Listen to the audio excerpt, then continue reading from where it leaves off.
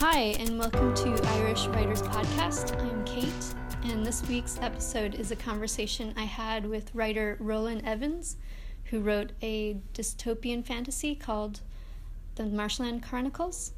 It was a great privilege to talk to him about his experience, and I just really enjoyed it. So let's have a listen. My name is Roland Evans. I'm 64 years of age. I have slow progressive motor neuron disease.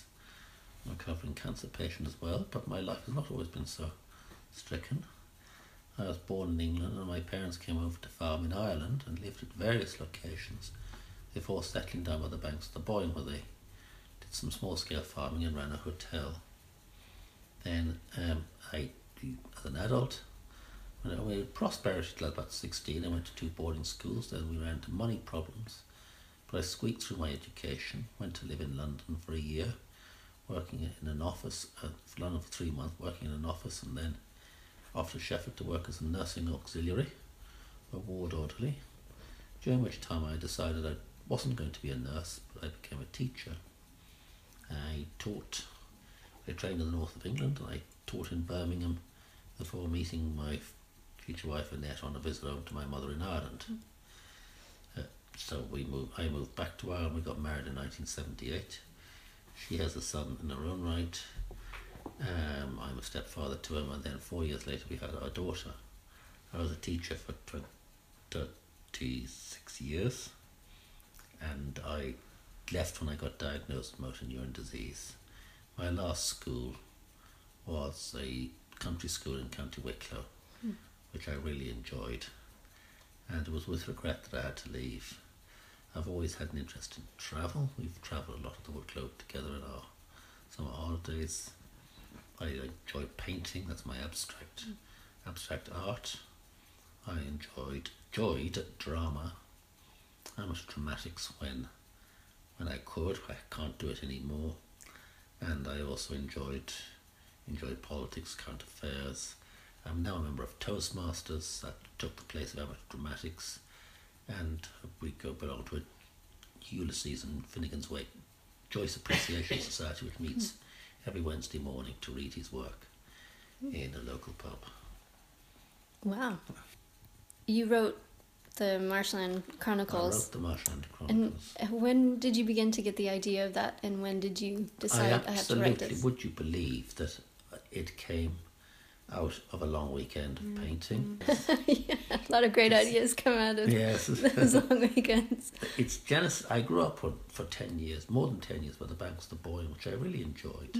Yeah. It was a lovely wetland area, and every winter the hooper swans would come in, the winter birds would come in, and we had a great feast for the eyes. And then in summertime there were kingfishers. So people say, wow, if you see a kingfisher, I just took them for granted. Yeah. I've never seen them. Yeah. I could tell you where to go and look for them in the summer. And then they drained the Boyne. Now they did it in order to improve the drainage of places like Longford and Westmeath. I didn't know the first thing. I'm not a scientist, I'm not an engineer. So I don't know what the purpose, whether it was succeeding in subjects or not. I was told not. It was largely a limited amount of good for a large waste of money. Yeah. It's a pity, because the landscape never recovered its former glory after that. So, then came a trip to Brazil in 2003, and we visited a wetland the size of France and Spain put together. Wow. And I thought, gee, this is such a wild and remote place with such staggering wildlife. Yeah. What would it be like if you had one of these in the Northern Hemisphere, as rich in wildlife? I thought of my own childhood, and then went on a release called Freeing the Artists Within, a painting course for a long weekend, where we threw paint at the walls, we did dance, we did music, we did relaxation, meditation, rough work, and then we set to in our paintings. Yeah. And I was fired up and got a paintings painted, finished, work completed within about 6 hours. So I started writing the story of Marshland Chronicles. Wow. It came out of that. There was no long period of gestation. It just happened. And I thought I'd write about these people on living in marshlands, on decks, on houses with decking and stilts. And then I thought, well, I looked around the world and I said, to this planet, in this world, they'd soon be targeted by somebody for something. And what would they be targeted for? And I thought I'd have them getting medicines from below their water, and I'd have them targeted for the water. And so I invented the CORE, the Council of Renewal and Enlightenment, anything but, and away we went. But it's certain scenes I didn't start at the beginning of the book. Yeah. I started with chapter 5, the bullying scene. Oh, yes. Where he's severely bullied. That's because being a teacher and having been to boarding school. Right, I was going to ask. Writing up bullying, sorry. I was going to ask about there's very strong theme about the bullying, and it's very, it seems like it's a very dangerous place for the main character, Prince. It's quite a dangerous place for him, yes. Yeah. Because they come from this ritual society long past, where the weak were put to death. And there's traces of that. Yeah. Even though it was stopped, there's traces of that coming through. And in the hysteria of the moment, as we've seen with the murder of that unfortunate woman in England by two teenagers who seem to have led fairly structured lives, or semi-structured lives. Just shows you what society could do when you take away the veneer of civilization. So he was in a dangerous place, yes. Yeah. And as I say, having been taught for 37 years and been at boarding school for 12, writing a bullying scene was not a difficult exercise. No. I'll just segue into the world building. You've created this world that's kind of new creatures, like there's the bunters who are they're animals and yet they're insects as well, and they fly. And initially I'd created insects, large stinging insects. And I thought, no, they're not quite interesting enough. So I decided to put a cuddly face on them. Yeah. That just came to me, so I just put a cuddly face on them. Yeah. I made them both, and I'm very proud of them. Yeah, they're wonderful. In fact, I forgot to tell one reader who was reading the book that they were imaginary. He was trying to Google them. He's trying to Google them. Well, you do describe them in a way that they have almost their own characters in themselves. Yeah. And they're the pets of the day, and pets of the period of the time. Yeah, yeah. That was in it. And as I say, I love variety scene. I'm awe-inspired by mountains and beaches, yes, I'll admit. Yeah. I'm the first to be awe-inspired by high mountains, the wildness. But actually, to be amongst scenery, I prefer to be among the quirky and the unusual. Huh. And I love colour. Yeah. And I hate monochromatic scenery. And one thing I can't stand are these fields and fields. Maybe it's necessary or not, I don't know, I'm not an expert. But is it really necessary such vast fields of production of wheat? Yeah. Stretching as far as the eye can see. Or rows in Africa, I saw rows of sisal to make rope. Yeah. Stretching as far as the eye could see. And I thought to myself, is it necessary to have that all over the world? Could we not have some break it up, yeah, make it more human, make it on a more human scale, and without being a sentimentalist, at least partially reverse the urbanization reverse the urbanization of the world, make the countryside somehow a more attractive place to live in than it is. Yes. Because at the moment people are being uprooted and going to the cities and like Dick Whittington, looking for streets of gold and not finding them. So that was struck me in the book as well. Yeah. Well, I know that firsthand. Big corporations, yes. With growing up in Kansas. Of course, yes, your big fields. Maybe they're necessary. And my husband lives in Colorado, so my parents are in Kansas City, and so there's hours and hours of nothing. Nothing, and then you come to mountains gradually. And then you come to mountains, and you're so happy to see them. Yes, I bet. But why can't... I'm sure the flat scenery, I know we can't go back to it, but there must be spaces. Might name not as the prairies, but these are wonderful wild beauty spots in their own right. Well, if they had left the wild prairie grass, it's beautiful. It's like red and it's full of colour. Yeah. Could we not go back? I was thinking in my mind, could we not go back and reverse some of that? Yeah. At least, so that we have an image of what was. What was. Like they're doing it now in the Botanic Gardens. They've one or two wild meadows of Ireland that used to be. Could we not have that? Yeah. Yeah. And so I'm inspired by this marshland where there's colour, there's variety of plants and flowers and insects and everything in profusion. And not being a learned scientist in an imaginary planet is much better. Yeah. Because you can make your own rules up. You can. Yes, and I did. And you did, yeah. It's fantastic. And you also have, it's a very vibrant, rich culture to it as well. How did you come up with these rituals and there's rites of passage even? Well, I suppose I was inspired by rites of passage we have them in our world, even if you go to church, there's rites of passage, and even if you don't, sometimes institutions have rites of passage. And then in more earlier societies, in the Amazon, they have rites of passage for teenage boys in particular, and girls, some African people, some South Americans, maybe some parts of Europe, for all I know, have these rites of passage. So I just blended them into the book. I thought they were important. Yeah. And they formed a character. Then this is Prince's rite of passage. He's the main character's rite of passage, coming, but not in the way he expects. Right. Yeah. It's very interesting how it all unfolds. I haven't read the end, so don't do any spoilers yet. Yeah, I won't do any spoilers. I won't even ask you if I got all at the end, maybe. Yeah. So I wanted a diverse world, because I love it even in a city too. Yeah. A street which curls around and shows a little mysterious alleyway. Yeah. Secret passageways.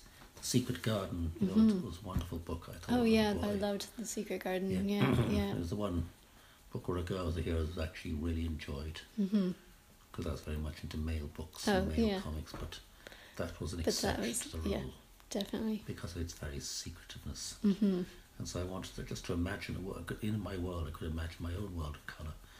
And of course, I'd read The Hobbit and Lord of the Rings. Yeah. I wasn't going to do a pastiche version of them by any means. Sure. So I tried to create my own vision, and after my holding, after the painting, this is what came out. Yeah. Piece by piece. It's fantastic. Yeah. There's also the element of music and this idea of communicating with music. The music was really a storytelling device.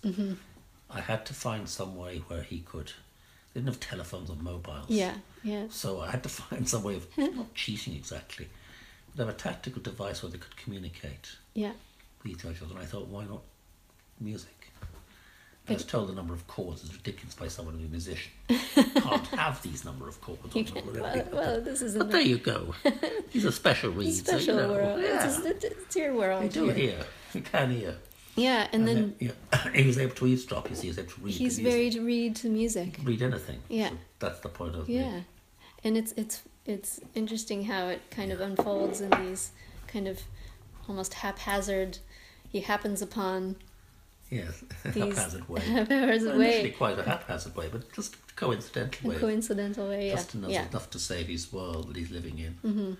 There's one scene that really stands out to me because it's the scene where the bunters and the insects they fly into the air, and then there's the sound, the birds come. Do you know, I was actually inspired by reality for that. I was inspired by two things. First of all, I read that America, before the European settlers, I won't say white, that's very 60s, before European people crossed the Atlantic to recolonize or conquer America, whatever way you put it now, there used to be mounds of carrier pigeons that blackened the sky, covered the sky. And by 1914, the last one was killed, and I found that in an illustrated London News. Really? In my hotel, I thought these great big books, last the American carrier pigeons made extinct. So, coming back to that, I was out here 2 decades ago in that garden doing one evening at the end of August, and I saw some flying ants, and they went up, up, up, up, up, and out from nowhere a flock of seagulls appeared. And they had their meal. And away they went. Yeah. So I thought, multiply that by a few thousand, bring in your carrier pigeons that the American colonists wiped out, bring them back in from somewhere, and we have another visual scene. And then just have them bring them into the ecological system. You've got beyond that chapter, haven't you?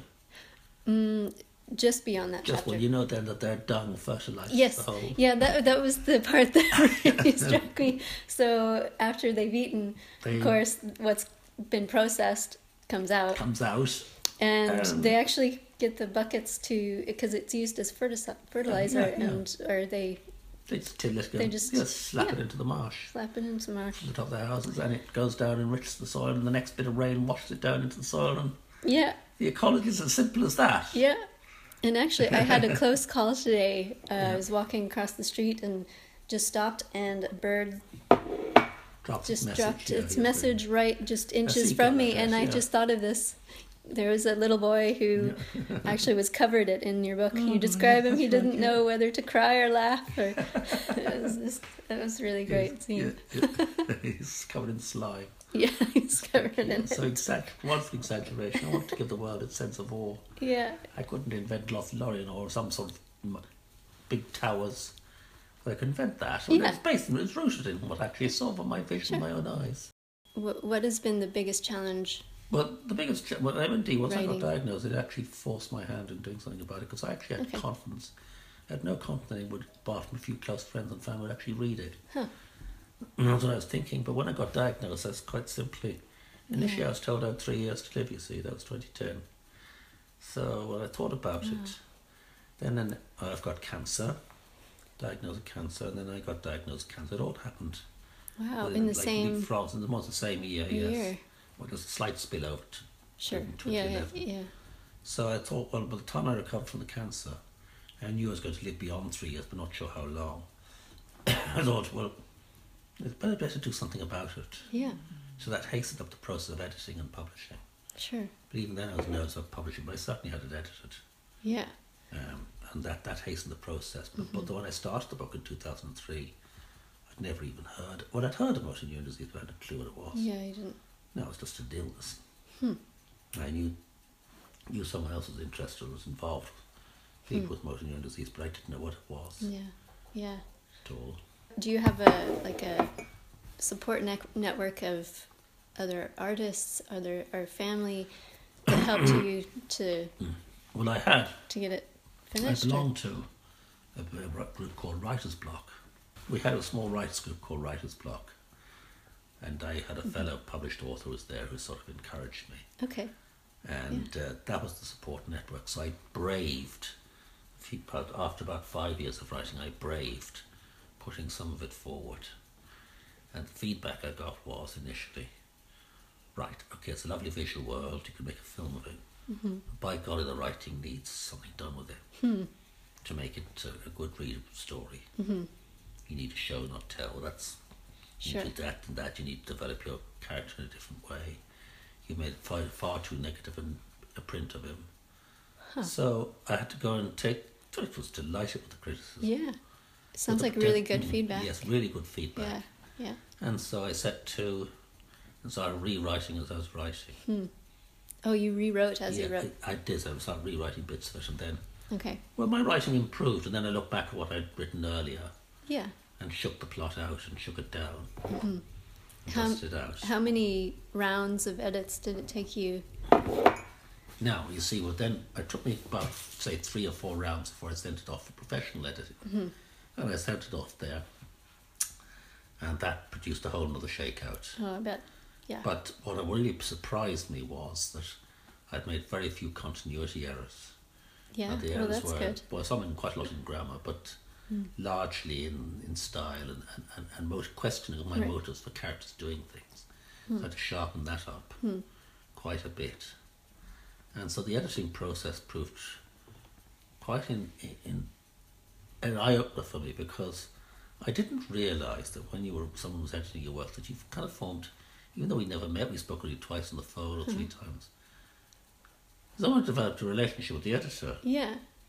That you got involved. So in other words, she had 2 jobs, a difficult job. You have to brutally be honest. You can't be like a teacher, gently encouraging and coaxing all the time. You have to be brutally honest. If something's rubbish, you've got to say it. So in other words, you've got to form a fine balancing act between encouraging your writer and not deluding him. Yeah. Or her, sorry. That's why I said him, it was me. So if you go too far and being too honest, someone might give up. Yeah. If you go the other way, you get them into delusions that they're actually And much it better doesn't than they are. It really work. improve the work. So you've got to tell the truth, and yet at the end of the process, hope that someone is still writing. Yeah. And she did that well. She did that. So what happened was, I said, oh gosh, I feel weighed down. She'd say no. She'd send me an email with all the good points in it. Yeah. And then sometimes I got cocky, said, do you enjoy editing this book? I hope you enjoy it. And she felt I was getting cocky. Yes, she said. It's much more interesting than translating Russian tractor manuals into English. Thank you. Before. Thanks. Yes, it was actually. Yeah. But I was getting cocky. It was as simple as that. Yeah. You know, so. It showed a subtle judge of character. I really appreciated that. Yeah, So, well, that's great. So she kept me on board somehow and kept me on the stream. But she was just saying, what the rumour says, you underdeveloped this plot far too much. I don't understand why you did this. Okay. I can't understand why she did that. And so forth. And the only disagreement we had was when our hero does something Okay. that she didn't approve of and I did approve of. And we had to reach some kind of juxtaposition Yeah. where, I won't say what So- happened, you No, might I guess won't. the spot Yeah. when you get to it, where the character performs his role in a certain way, performs his role in a certain way that Okay. I think yeah. satisfied both of us. How do you come up with names? Names I left to the very end, really, because I knew I had to give names to the characters, and I made up all kinds of names. And then I just revised them, because they one after another, both by writers group, Yeah. people who initially read it, plus the editor said change that, change that, change that, change that, change that. So I changed them, and I changed them more in the end, Yeah. which actually had very strange effects on the printing process, because I was still changing them at the very end. I'd Okay. forgotten to change one or two Yeah. names. Yeah. So I had a character called Iva and I had a character called Alec. Then I thought, how many Alecs have I taught in my life? Just how did I leave that name in? So I'll change that name. And I decided to call it Allnard. And I changed the name Iva to Rovey. Now when it came to the first proofread that came out, it came back, I suddenly realised in the proofs, I saw the word Sir Rovey instead of Survivor. Oh no. Yes. And people yeah. speak in different dialnads. Dialnad. Dialect. Yeah. So you have to ring them up and they say, it's not our problem, Oh. it's your computer, but we have your Yes. card number, we can charge you the $80 to put it right. To self-publish it, the process is full of hazards. So the names, really I decided to choose the names to fit the landscape as far as I could. And I could Okay. I ran out of ideas, I had so many characters, I ran out There of are ideas. many characters. Yeah, I ran out of ideas. I thought it'd be just too hackneyed if everybody was called Mallard or Drake or Corncrake or something. So it'd be a bit too dramatic. So I led the fact that outsiders had something to do with their family genealogy, but Yeah. by and large it was formed by the background they were in. So people of the fieldlanders get names like Thresher and Corncrake. Woodlanders names like Oak and Beam and so forth. Beech. More or less that was Oh, done. good. Yeah. Yeah. And the wise man Solomon. Who else? Who else? Oh, yeah, Solomon Yeah, Drake. Solomon Of Drake, course. yes. Yeah. But I left the So, yeah. name of the cook more or less as a sort of real name world, leaving it open where he came from. You know, I wanted to leave it open as to what his real background was. Yeah. So a few like that. Nothing too lengthy. Like I said, too many names to choose. Two names to choose. Yeah, I know. I find in fantasy fiction, especially, you have license to really just call your You have. your characters But whatever. I felt that if everybody's name is totally different, then it can. No, you can actually, because Tolkien did it. Yeah. But so he did. He changed every single name, and made them imaginary. But nonetheless, some of his place names were Where not too different. no, especially around the Shire. Around I mean, the Shire, things yes, that, they had roots. So I thought some of my names better have some roots somewhere. Thought anyway. I could have been more adventurous there. Still. But no, anyway. I think it's fantastic because as I write, I find it's one of the most difficult things. Difficult things. So I was running out of names for characters. Yeah. Yeah. What do you tend to read? I tend to read a great mixture of books, every genre you can think of, a sample of. Yeah. Not every genre, that's tell a lie, I don't read romantic fiction. Put it that way. Okay. I read crime, I read some fantasy, but not much fantasy. Because I was spoiled by reading Tolkien, you see, first of all. So nothing matches up to that in my view. Mm-hmm. History, I love history. Mm-hmm. So maybe some of the inspiration of the book came from writing history, from being imagining Sure, yeah. what life was like in the past. And I was trying to have an ideal landscape, but based in the past on that planet, without the gore and horror, with that sort of medieval standard of living. It was a time that you'd have had on this planet with disease and plague. I wanted to make them better off and more comfortable than that, and I did. Yeah. Within a period of time, but history certainly formed the background. So I like history novels and political haute politique. Yeah. And I like some travel books. Paul Through is one and only one of my favourite travel writers. So that was my pretty well every genre.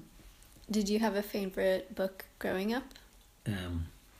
One of my favourite books, I believe, was The Secret Garden. Okay, yeah.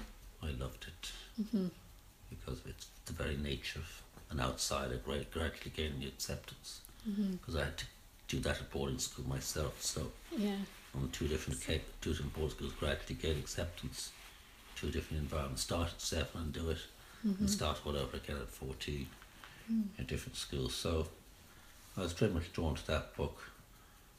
I was into, as a child, very much reading The Knights of the Round Table and Robin Hood.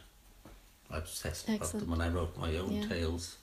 Any detail I left out, I put in, because I want to make it really complete. So that's what was my favourite. And then, of course, I loved my war comics and the Beano. As a child, it took me quite some time, and then around 12, 13, I read Dickens. And would you believe I liked the Bible? And the reason I liked the Bible is I loved the stories in the Bible. Because the only subjects I did well in school are ones that involve stories. So history, obviously, and scripture, religious knowledge, because that involves stories. And I loved writing stories in creative writing. They were called essays. Yeah. And I loved writing them, but very little else did I enjoy doing at school. I didn't enjoy languages or maths or science, because in those days it was more theoretical. Yeah. Or geography. They were not stories, so I didn't enjoy them nearly as much. Yeah. Maths is a disaster area. So that pulled me down in a whole range of areas. Yeah. What have you learned from your writing experience? I've learned from the writing experience that I think one of the most... I was trying to think about... I was puzzling over that question today, trying to come up with what I've learned. Well, firstly of all, it's a great deal much... Apart from the obvious one, it takes a great deal more effort than you initially think it does. Definitely. That you've got to be self-critical, as well as getting others to judge your writing. You've got to judge it yourself. And I think that you've got to also be continually surprised by who actually likes your work or doesn't like it. I mean, I've had massive surprises. Yeah. I've had, women of my own age or older say how much they enjoyed it. And I've had the youngest readers' age who's enjoyed it. So I'm utterly surprised by what it appeals to people. And what people draw meanings out of certain characters you never knew existed in that character yourself. Yeah. So you also learn that you leak some of your psychological makeup into your book. Into your book, yeah. Without a doubt, that's probably the most valuable lesson. So in that sense, you have to be a bit careful what you write. True. I told one friend of mine, I said, I know you're a dream woman now. Because I said, you let it spill. Yeah. If I told you this in India, what a dream woman was, the person would know who I was talking about. Oh. Him or her, so I won't. Well, him, no, of course. So I won't. But I found out his dream woman, I doubt, from his book. From his book. So God knows what I leaked into that. I've leaked something, so you have to just be aware of that you're putting your psychological profile in. It is. It's a very vulnerable. Yes. The characters are part of you, and yet they're not you. Yeah, but yeah, it is very vulnerable. And I suppose, and putting down it out there. How much I quite like putting violence in. Well, that's why I was very much drawn to Game of Thrones when it came out. Oh yes, yeah. Violent. Yeah, I've read all of those. Yes. I've read all of them. Yeah. I kind of skip over some of the very violent bits, though. Yeah. Just like, okay, that's enough of that. But George R. R. Martin said there's kind of two kinds of writers. There's the architect and the gardener. Yeah, well, I somehow think I'm a wild meadow writer. A wild meadow writer. So that probably puts me in certainly not an architect. No, not in a fit. Because the book evolved. It started with that bullying scene.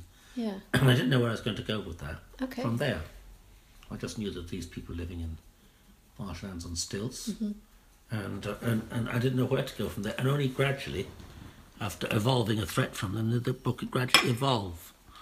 And I worked from the out in and away rather than from in out. Okay. So you didn't go chronologically? No, I couldn't do that. I wouldn't know where to start. And I tell you where I wouldn't know where to start, because at the moment I'm just starting, just in the very first stages of doing flow of expression of writing letters to my grandson. Okay. It's 10 months, just starting it. Now, I haven't touched it for months, but I did get a flow of consciousness when he was born.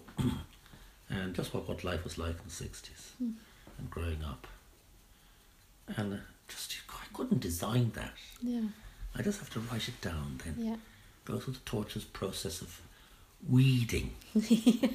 So I'm not a great gardener, and it does most 95%, 98%, 0.4% of the gardening out there. I've allowed myself 1.2.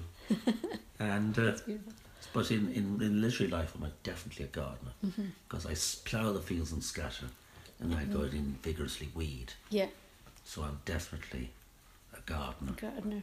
Now, what advice would you have for a writer just starting out? First of all, you've got to mean what you say, what you mean what you say. I say that to public speakers as well. See, that's something you really want to write about, and you've got to really enjoy doing it. Yeah. You've got to be passionate about what you're doing. And if it bores you, right, there's certain stages in your writing where you've got to be a slogger. But if you're not enjoying it in the initial phases, even if you're writing half-baked, whatever, if you're not really getting involved, I'm speaking to the gardener type of writer, I suppose, rather than the architect, because they're built with slightly different writing patterns to me. Yeah, they're different. But, definitely.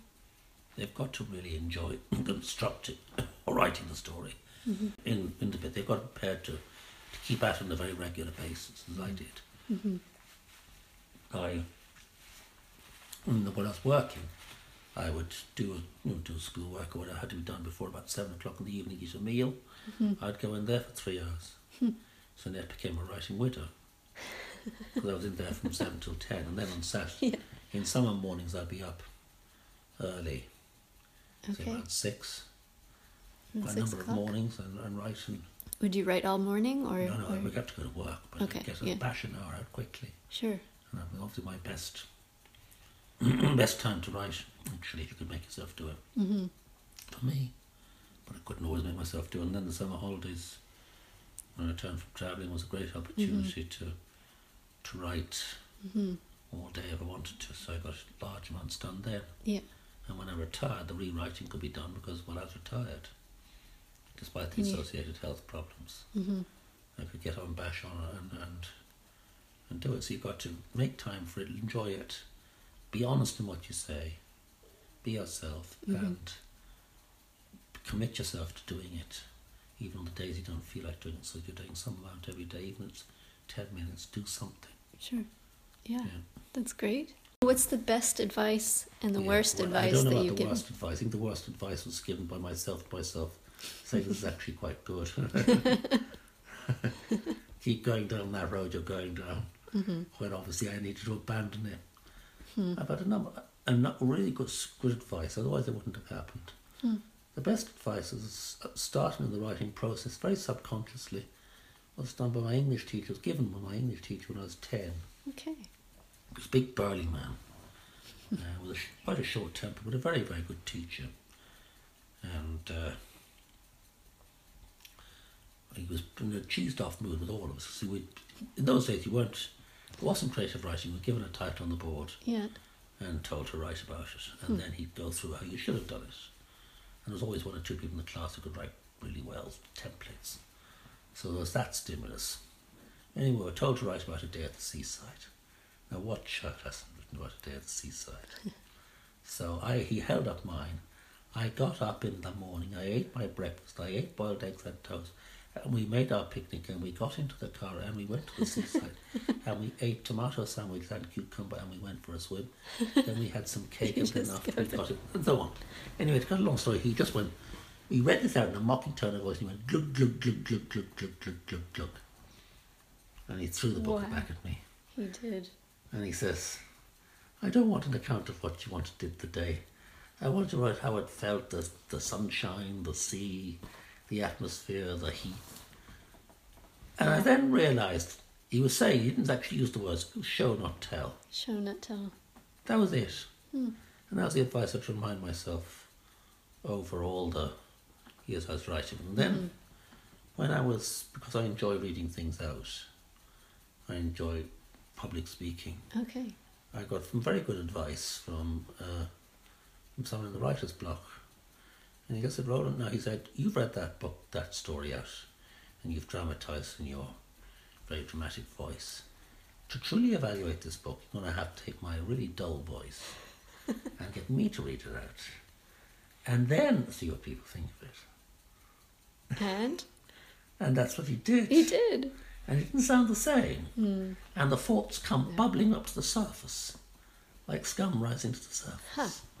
Really good. Get someone else to read out your work. Out loud. Out loud. And that then it led me into my own piece, sort of self-editing, followed on from that.